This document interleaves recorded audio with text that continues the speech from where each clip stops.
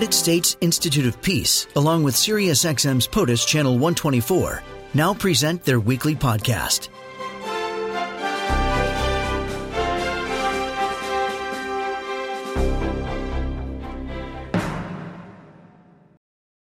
Joining me now is Tamanna Salikuddin, who's the director of South Asia programs at the U.S. Institute of Peace, where she oversees their work in Pakistan and broader South Asia.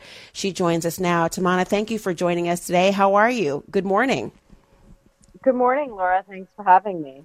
I'm glad that you're here. You know, we've been following along with what's happening in Pakistan and the arrest of Imran Khan.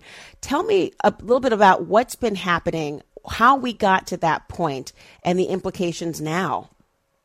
Sure. Thanks so much. You know, Pakistan is no stranger to political crises, and currently the country is facing lots of crises. Some may call it a poly-crisis. They're on the verge of economic default. They have rising terrorism. But in the midst of that, what's picking up everyone's attention is this political crisis. It's really the arrest last week, is the proximate cause of which was corruption charges against Imran Khan. He was arrested last Tuesday. But this is the culmination of a year-long political crisis that started last spring with Imran Khan's ouster and a no-confidence motion. As you know, he was serving prime minister. He was voted out of office by the parliament.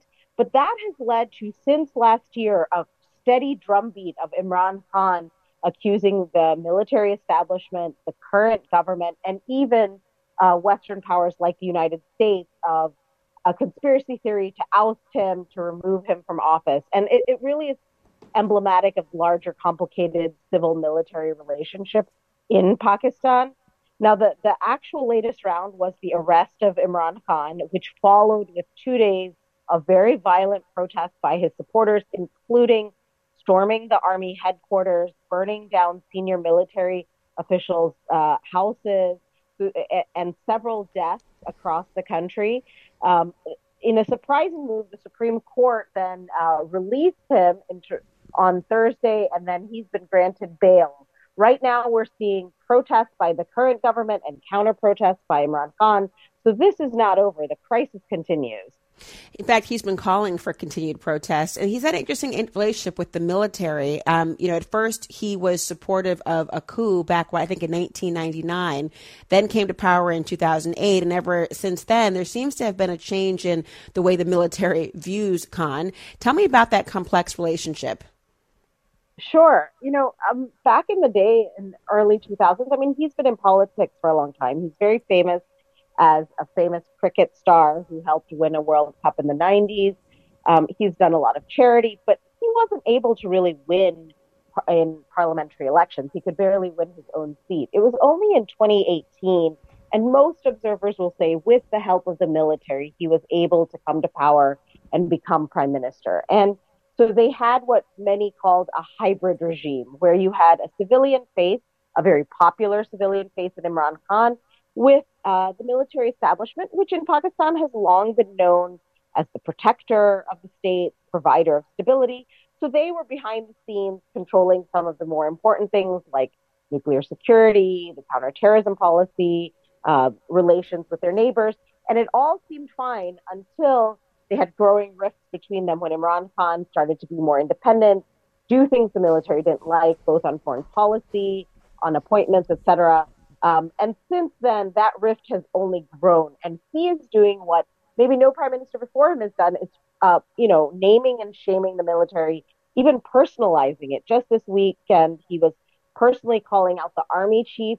He previously has called out senior military officials by name, accusing them of assassination plots. This isn't a country where that was never the case before. And so he's got a large popular movement behind him.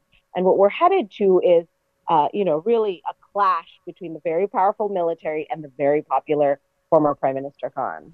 So is he popular, or is the military that unpopular? I see from a lot of the reporting, there seems to be, questions about the success of his tenure, and also is he actually truly an invested populist, or is he someone who is the viable alternative to the military that's been accused of longstanding corruption, or is it a little bit of both? I mean, it is a little bit of both. I mean, I don't think there's any political actor in Pakistan that you probably couldn't find some sort of corruption case against. Look, it's two very different two things. One, the military has largely been popular, especially when they made Imran Khan popular. They were popular, but Imran Khan's steady beat of accusing the military of things has really taken a lot of shine off the apple. And Imran Khan, at the end of his prime ministership, wasn't very popular because he didn't do a great job in governance. Now, by taking him out of office, they've made him this political martyr. And so now you could argue he is definitely by far the most popular candidate across the country. Part of that is because there is no real great alternative, but a lot of it has to do with his sort of mix of populism, a little bit of pan-Islamism, and then at the same time, he's got a leftist anti-imperial streak. All of this speaks to a Pakistani populace that's really fed up with corruption, with bad governance, terrible economics, and what they see as a state that continues to repeat its problems, and interestingly, a state that is far more isolated from other countries. You know, we aren't next door in Afghanistan, so Pakistan's not high on the U.S. priority list. They've been somewhat isolated from their natural allies in the Middle East who have a closer relationship now economically with India. China remains in their corner, but it hasn't come to bail them out, and they are sitting on the brink of a default. So what is his relationship with Russia, for example? I know there's been some conversation around Khan and that. Yeah, I mean, they don't have a deep relationship with Russia. I think they played the Russian debacle poorly. I think that was one of the portions of fallout. Imran Khan went and had this photo op with Putin the day that he was invading Ukraine. I think Putin played Imran Khan there. They don't get that much from Russia. They're even, they're buying a little bit of oil, but relative to their neighbors, not very much. I think that is more of a red herring. Imran Khan likes a good strong man, so a picture with Putin is never bad. But that's another thing that the military, differed with him on. Really important to get your perspective and help us understand this much more. Tamanna Salikuddin, thank you for your time. I appreciate it so much. Thanks so much. Take care. This podcast has been brought to you by the United States Institute of Peace and SiriusXM's POTUS, Channel 124.